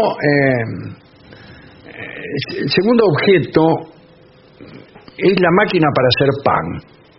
Sí. Yo nunca vi una, le quiero decir. Pero dicen que son buenas, pero debe ser. ¿Buena para qué? Para tener una panadería. ¿Para qué quiero hacer pan? No, pero es muy automática. Exactamente, es una locura. Usted pone la harina, el agua, etcétera. Y sale pan del otro lado. No, y la máquina sola trabaja toda la noche. Primero toda la noche para hacer un pancito de porquería. Me voy a la panadería de la esquina y me compro uno por 3 pesos. Pero usted la programa a qué hora lo quiere el pan caliente. Claro. Cuando lo quiero lo voy a comprar, señor. No, bueno, pero no le va a estar caliente. No tengo una hora para querer pan caliente. Encima tengo que saber cuándo lo voy a querer. Sí, tiene que saber. Uno no sabe cuándo quiere las cosas. Usted. Menos el pan caliente. Bueno. Usted lo programa a la noche antes de irse a dormir. Y la máquina está No ahí. me voy a dormir todavía. Mezclando, después amasa el bollo. ¿No hace ruido? Sí, debe está hacer tratando de ruidito. dormir y la máquina y usted por ahí lo vino a visitar una mina y le pregunté ¿qué es ese ruido? Están haciendo pan. Y la mina lo larga. Pero ¿qué hace? Se anda a hacer pan. Pero tiene la posibilidad de hacer panes a su gusto. Por ejemplo, saborizados, le tira orégano. Muy bien, qué orégano. Qué sofisticado. Pensé que iba a decir algo más complejo. Hace lo que quiere. Bueno, acá dice, todo el mundo ama el pan recién horneado y una máquina de lujo para hacer pan parece ser la solución. La panadería es la solución. Sobre todo, el fenómeno del pan hecho en casa fue furor en pandemia. Sí, en la pandemia sí, claro. Atención, porque usted dice así muy suelto de cuerpo la panadería, pero hay muchas menos panaderías que antes. Y peor pan que antes, ni hablar. Sí. Mucho pan. Bueno, hay mucho pan que no se compra en la panadería. Exacto, el pan lo venden ahora en los mercados chinos. Sí, venden pan. En todas partes venden pan. Venden pan. Bueno, dice, no te dejes engañar. No te dejes engañar, corazón, por su querer, por su mentir. Discúlpeme. No, pero acá lo engañan con otra cosa. No pude evitar. Esto es otra cosa. Dice, no te dejes engañar. Un horno normal produce una deliciosa barra de pan casero también. Bueno, sí, pero tiene que prender No el horno, creo. tiene Bueno. que amasar. Sí, eso es verdad, tiene que amasar. Dice que los panes que se hacen con estas máquinas ¿Qué? tienden a ser más densos y encima duros, Sí. y de textura más gruesa. Con una Encima cáscara. son más fuleros. Claro, como con más corteza, más... bueno. Bueno, listo, no la voy a comprar. Sí. Otra cosa son productos de baño lujosos. Ajá. No, yo no compro eso. ¿Usted compra? No, yo tampoco. Nunca No. compré lo que es... ¿Qué serían productos de baño Son lujosos? cremas para el Cremas cuerpo. para el cuerpo eso. humano. El jabón para el cuerpo. Yo compro cremas por ahí, pero Sí. para el cuerpo humano, pero no lujosa. La más barata que tenga. Bueno, no, pero también hay jabones que vienen con formas alegóricas. Con formas cuadrados. Sí. No, Usted dice esos chiquititos con animales. sí. Pero hay otros más sofisticados de arte, por ejemplo, puede una Venus de Milo, puede comprar serio? un David. Pero usted si se lo pasa 2 o 3 veces, Ya queda el cuerpo humano desfigurado. ya, ¿qué sabe si es la Venus de Milo o tu hermana? Le queda cubista todo, le queda medio así. Bueno, acá dice ropa extravagante. Eso es cierto. Sí. Muchas veces uno se tienta por la moda o porque lo vio a un actor. Eso era antes, ahora ¿Sabe dónde no me hay pasa a actores. mí? No. Cuando voy de vacaciones, por ejemplo, a la playa, Claro. y me parece que me compro algo colorinche. Y que, Usted se compra de todo. Bueno, y que Claro. me parece que lo voy a usar. Y no lo va a usar nunca. Y no lo uso nunca al final. Bueno, esto dice es porque lo usa nuestro cantante de moda o porque quiere cambiar de look, camisa floreada, pantalones Exactamente, blancos, sí, señor. botas. Sin embargo, después volvemos a nuestra vida real y nos da vergüenza. Sí, no. Claro, no se atreve a usarlo. Bueno, otra cosa dice son esto pelapapas, Todas esas cosas sí. todas esas cuchillos que cortan X cosas. Sí, es cierto. Hay algunos que están buenos, pero sí es imposible de usar toda esa... Yo lo más herramienta. absurdo que me compré en esa línea fue un spray para pinchar un limón y hacer jugo de limón en spray. Ese invento genial. Así es genial. pero- Yo quiero sí, comprar pero, uno. claro. Quiere decir que usted le Clava un limón. clava el limón Sí. y después anda por ahí como si fuera Sí. un raid, pero sale jugo de limón. Bueno, Quiero eso. Qué lindo. Para la Yo milanesa, Lo señor. felicito que compró. Además viene alguien a su casa, usted lo invita Sí. a comer milanesa y de golpe saca el limón del bolsillo con el aparatito y se regarde y se lo da a la mina para que le eche. bueno, yo pensé lo mismo, pero no. Primero que se tapa varias veces, se tapa el spray. Ya me parecía. Y después que lo tiene que ir cambiando de posición, va clavando todo por todo Claro. el limón. Hasta que no le queda nada. No, Claro. y sale por los agujeros que usted dejó, sale Y también limón. sale limón, usted Claro. tiene que tirar todo. Todo. Iba a decir algo terrible. Sí, y Bien. termina apretando el limón y se terminó el asunto. Bueno, claro, hay picadoras de melocotón, cortadores de aguacate. Sí. Antes de aprender a usarlo, nos cansamos y nos ocupamos de las tareas de preparación de frutas y verduras con los mismos cuchillos de Bueno, siempre. todo, cortalo, lo come entero. Después, otra cosa que se compra mucho son camas, pero también otros artículos para mascotas. La mascota no quiere la cama. mascota elige donde ella va a dormir. No Nunca quiere. va a dormir donde usted le dice que Claro. duerma. Y dice, te traje, mascota, esta cama. Y el perro se acuesta siempre donde, Sí, señor. donde ya era acostumbrado. Y la a cama hacer. que trajo la rompe porque juega No con se la eso. come, Sí. claro. Bueno, lo mismo ocurre con otros accesorios como ropa, bebederos para mascotas, Sí. que nuestras mascotas nunca usan. La ropa la odian, las mascotas. Sí, pobre. No hay nada más artificial que poner un saco ¿Por qué a no un se perro. pone usted un saco? Bueno, aquí de está eso? la multiprocesadora de la que hemos hablado al principio. Y también productos de limpieza específicos. Limpia tapizados, Bueno, yo compré... revividor de neumáticos. Sí, señor. Eso tiene todo usted. Todas esas cosas me encantan. Yo compré, que me costó muchísimo encontrar, antes se usaba mucho más, esa espuma que uno pone para sacar una gota de grasa de la ropa, de aceite. Sí, el tintuadero Melville. Sí, señor, me costó un Perú. Pero ¿estaba bien? Funciona más o menos. En realidad le queda una aureola más clara. Claro, lo que pasa es que usted le tiene que pasar a todo el traje. Claro. Sí, pero le queda todo efectivamente distinto. queda la parte esa que usted limpió, queda muy limpia. Pero donde no anduvo, queda más oscuro. Claro, porque es como muy abrasivo el producto. Entonces como le queda finito el saco, come toda la tela. Sí.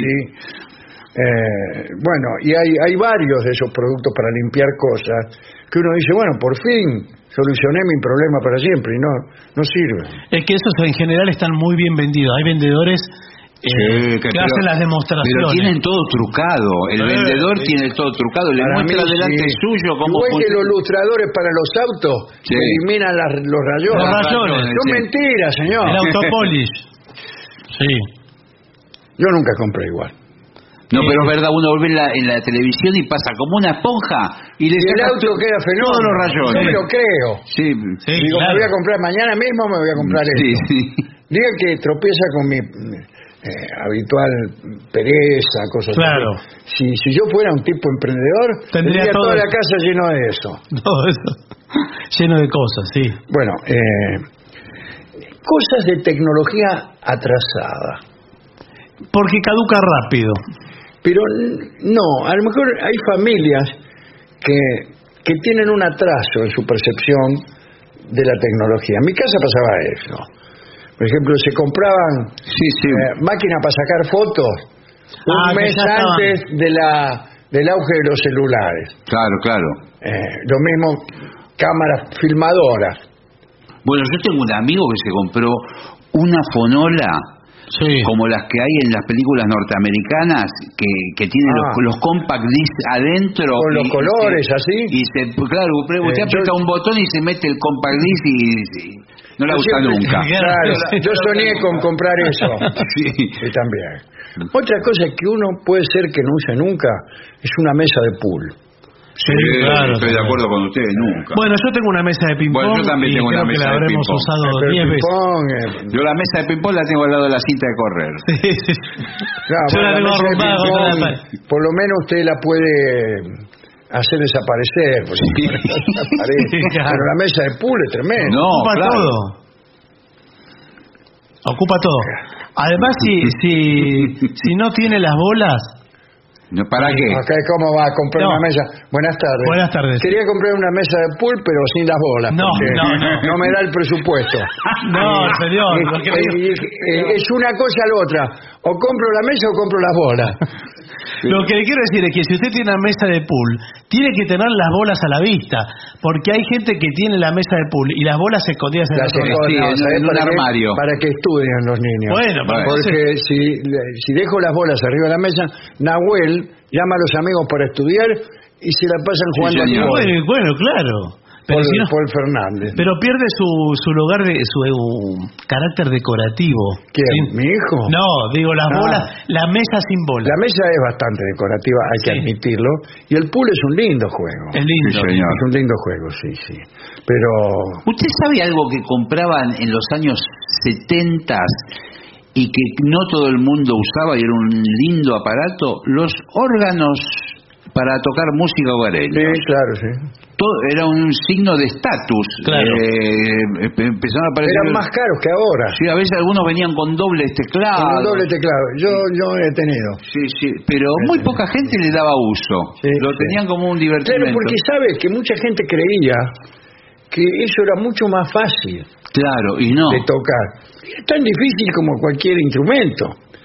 Lo que tiene... Tienen acompañamientos automáticos que finalmente tendieron a desaparecer.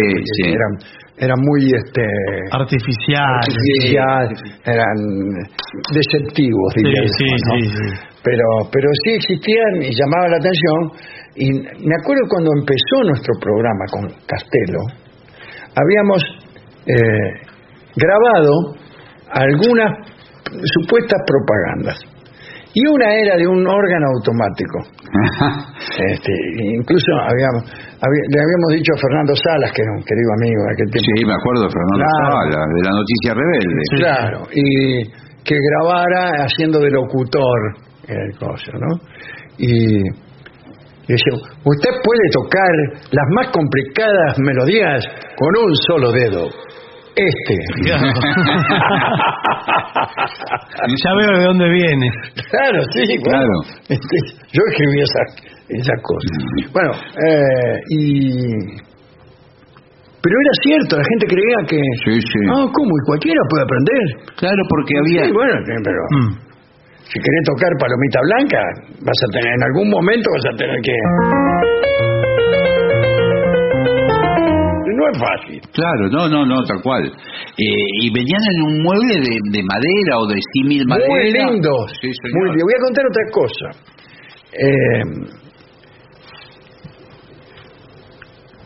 Sandro tenía en la casa un piano eléctrico de esto, pero lo había montado sobre un mueble. El mueble de un piano verdadero y vertical.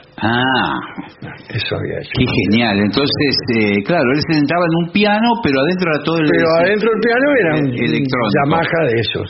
Pero igual los primeros Yamaha venían con unos muebles muy, muy lindos. Sí, muy lindo. De madera lustrada. Sí, madera lustrada, sí. Bueno. Muchos instrumentos son de los que se compran y no se usan. Bueno, el otro día usted hablaba de la cítara esta. La cítara. La misma guitarra. Pero son instrumentos a medias. A medias. Están a mitad de camino entre el juguete y el instrumento. Cuando yo era chico había, me imagino que no tenía una tecnología muy complicada, pero sonaba una especie de saxofón que se llamaba saxo speak.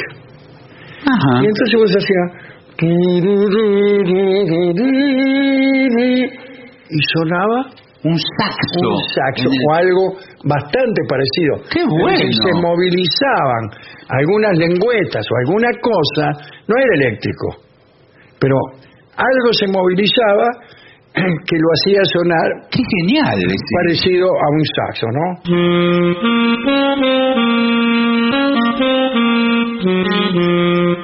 Y usted hacía...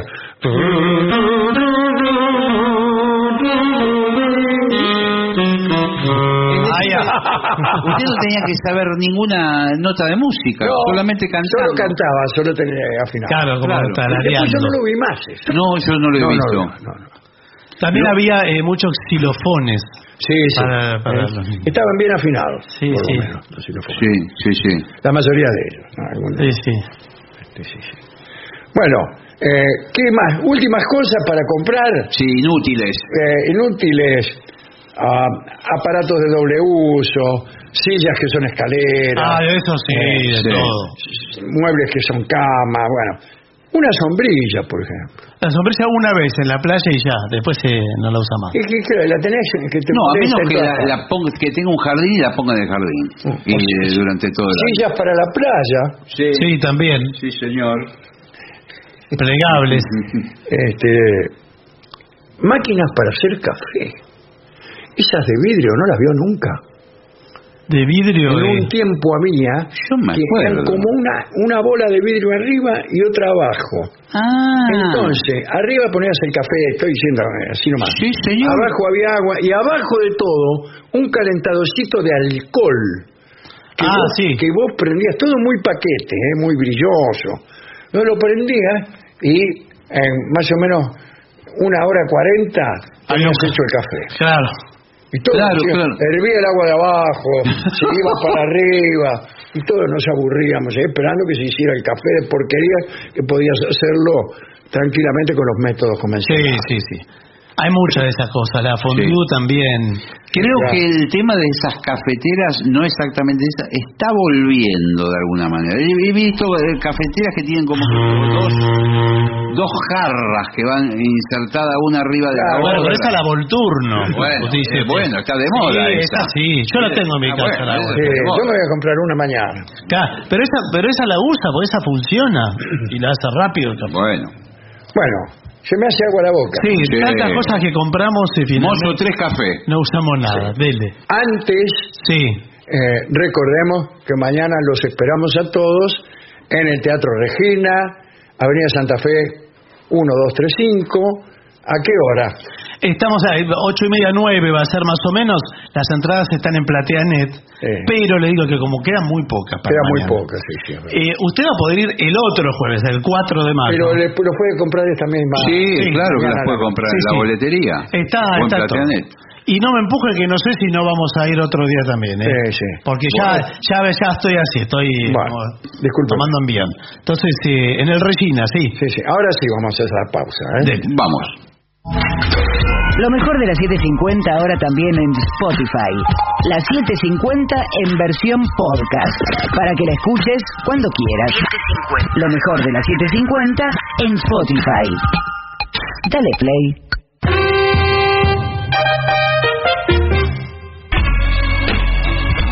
AM750. Objetivos. Pero no imparciales. Pero no imparciales. AM750. Objetivos, pero no imparciales.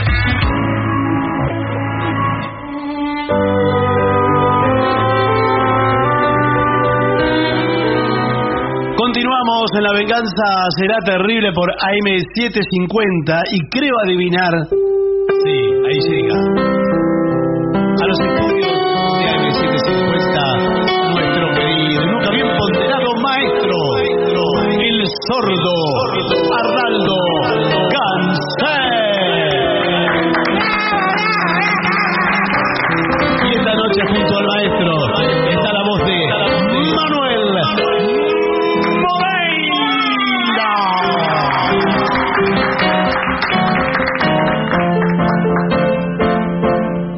Buenas noches, bienvenido maestro, buenas noches Moreira. Buenas noches maestro. ¿Cómo anda, Manuel? Bien. Me forcé la voz en la presentación de Moreira. Sí, me estoy dando le puso cuenta. todo, lo último que quedaba. La puse mal. Vio que la voz mal colocada. Yo vi que se apretó algo. Estaba... ¿Hizo Manuel? La glotis, sí. Bueno, le piden cuesta abajo acá para ir liquidando pedidos. Pero qué manera de empezar.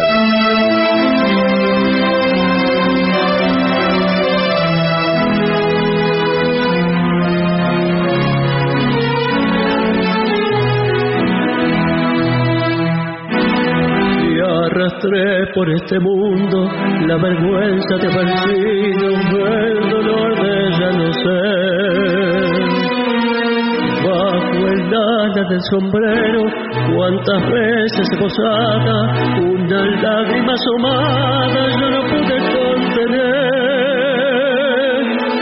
Y crucé por los caminos como un paria de destino, se empeñó en deshacer. Fui flojo, si fui ciego, solo quiero que comprendan el valor que representa el coraje de querer.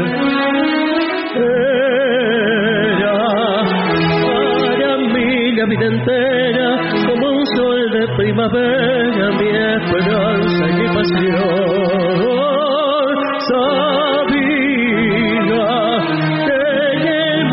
No cabía toda la humilde alegría de mi pobre corazón. Ahora cuesta abajo en mi rodada, las ilusiones pasadas ya no las puedo arrancar. Sueño con el pasado que añoro,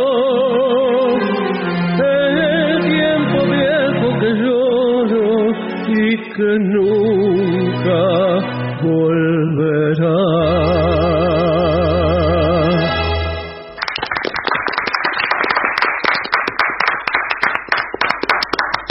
Muy bien, saben que los pedidos también los pueden hacer por WhatsApp, ahora mismo inclusive.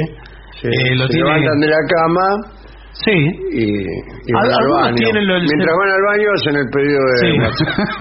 De puro molesto, porque después no lo escuchan. No. Pero tienen que pedir con el nombre, no pueden mandar tarareado. No, Hay gente que tararea. No, tarareado no. Y además... Ese que dice... Sí. Jarararirararira, claro. Y además poner sí el nombre, porque si no nos aparece un número, ¿no? Y no sabemos quién es en el WhatsApp. El número nuestro es el 11 6585 5580, y ahí piden Romántica. Mirá. De Alfredo para Laura. Bueno. ¡Qué bien! Romántica, incurable te recuerdo, esa noche entre las luces de la fiesta, nos juramos amor mientras la orquesta gemía los latidos de aquel vals. Romántica, incurable te recuerdo, nuestra danza un sueño de locura, y tus ojos brillaban de ternura, entornados detrás del antifaz. Serpentinas del mar que enredando mi hacer, hoy me han hecho soñar con tu viejo querer. Serpentinas del mar que enredando mi amor, me han dejado el dolor de saber que no estás. Pasaban entre muchas mascarinas, enredando el cascabel de tu alegría, y entre todas vos sola me atraías, envuelta en el jazmín de tu disfraz. Romántica, incurable te recuerdo, que al volver del jardín tu mesa roja, me dejaste la marca de tu boca, como un sello feliz del carnaval.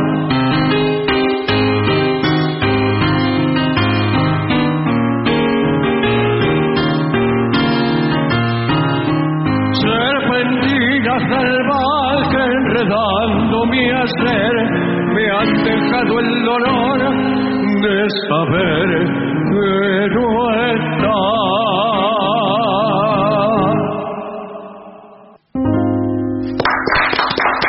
Muy lindo, maestro. Muy bien. Muy bien.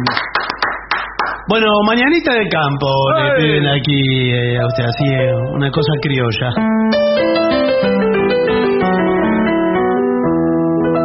Cuando se llegan los cerros de sol, las razones me hizo cantar.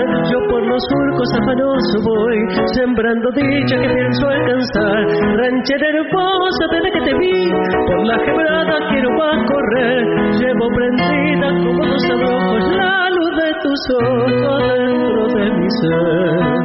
Como es de volar en flor, te perfumaré, y de tu radiante amor esclavo seré. A tu rancho de terror yo me acercaré, dejando el pie de tu reja mi sentida queja llena de emoción.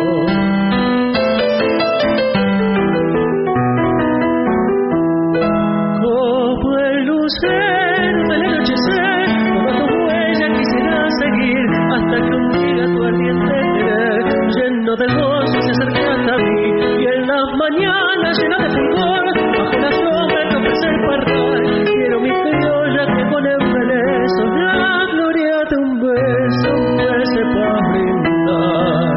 Como el volar en flor, te perfumaré, y de tu radiante amor esclavo seré. A tu rancho de terror yo me acercaré, dejando el bien de tu reja mi sentida queja llena de emoción.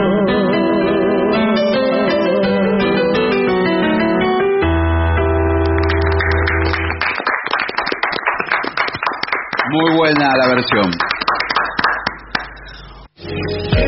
AM750. Objetivos. no imparciales.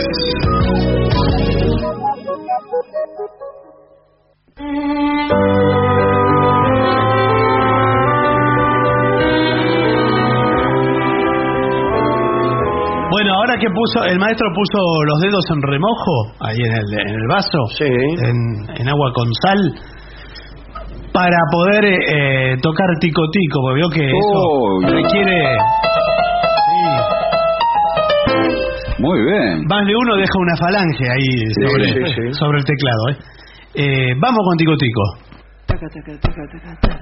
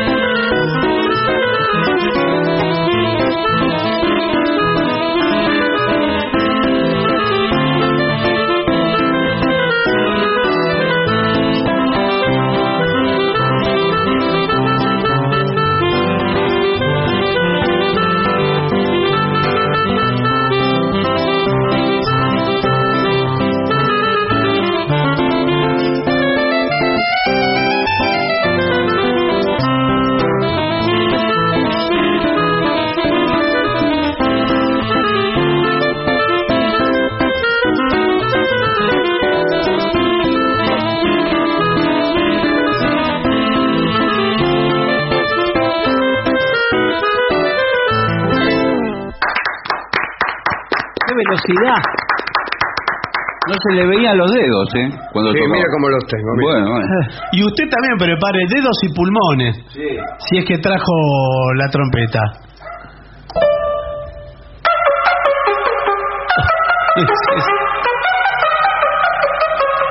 Profesor Neuro. Quedó, Anda perfecto. ya quedó grabado para el ringtone. Sí.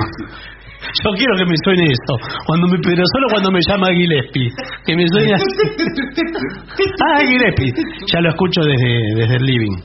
Bueno, ¿qué quiere hacer? Las hojas muertas le habían pedido. Uy, sí, con el maestro en piano, sí. Bueno, a ver.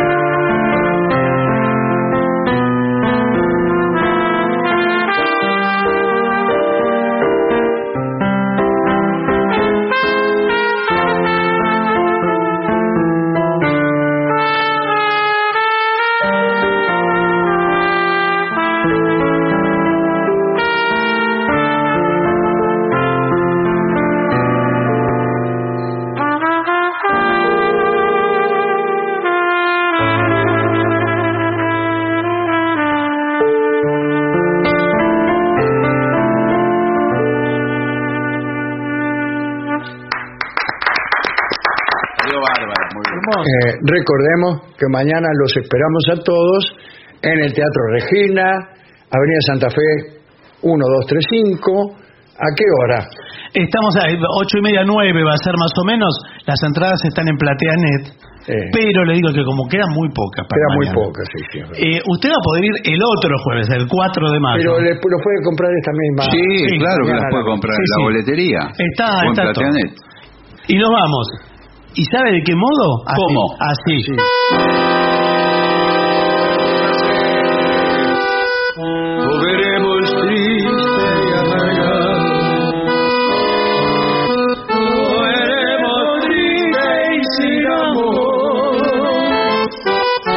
Lo veremos triste y amargado porque la chica de al lado dijo que no. Ay, ay, ay. Lo veremos triste y amargado. Lo veremos triste y sin amor.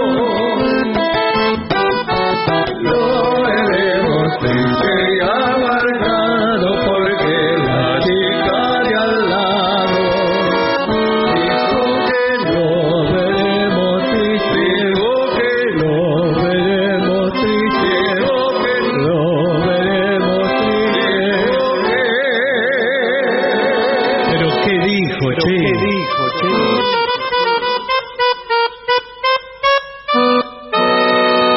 Que no. Adiós, maestro. Y para finalizar, 2 palabras bastan. Gracias.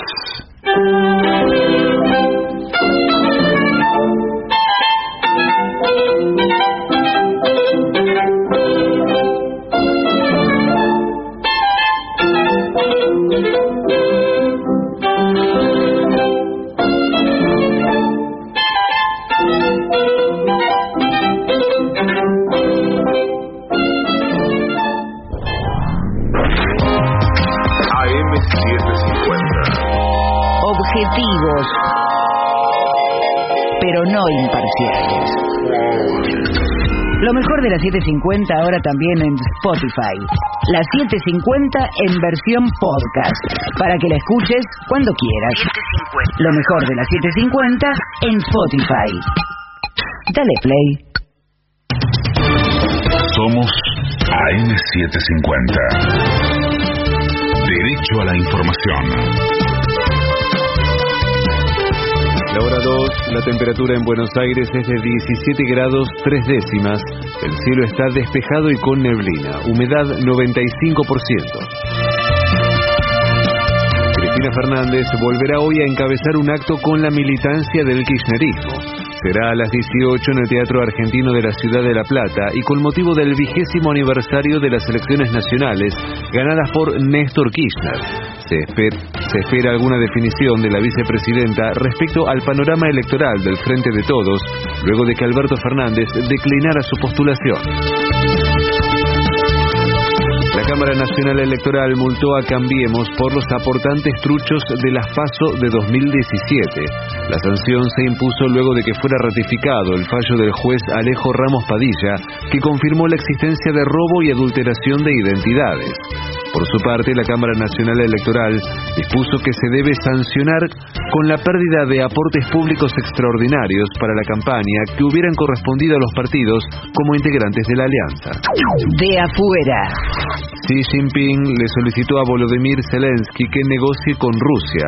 El mandatario chino mantuvo un llamado telefónico con su par ucraniano y le pidió que inicie conversaciones con Moscú. Además, confirmó que enviará una delegación para destrabar el conflicto bélico. Pelota. Hoy comienza la fecha 14 de la Liga Profesional. Desde las 20, Sarmiento recibirá a Godoy Cruz y Estudiantes visitará a Platense. Tránsito. A las 9 de la mañana, trabajadores de ATE Capital se concentrarán frente al Congreso y marcharán luego al Ministerio de Trabajo de la Nación en Callao al 114. En Buenos Aires, la temperatura es de 17 grados 3 décimas, el cielo está despejado y con neblina, humedad 95%. Federico Martín. Somos AM750. Derecho a la información. Más información en www.pagina12.com.ar. AM750. Objetivos, pero no imparciales. Lo mejor de la 750 ahora también en Spotify. La 750 en versión podcast, para que la escuches cuando quieras. 750. Lo mejor de la 750 en Spotify. Dale play. AM750. Objetivos, pero no imparciales.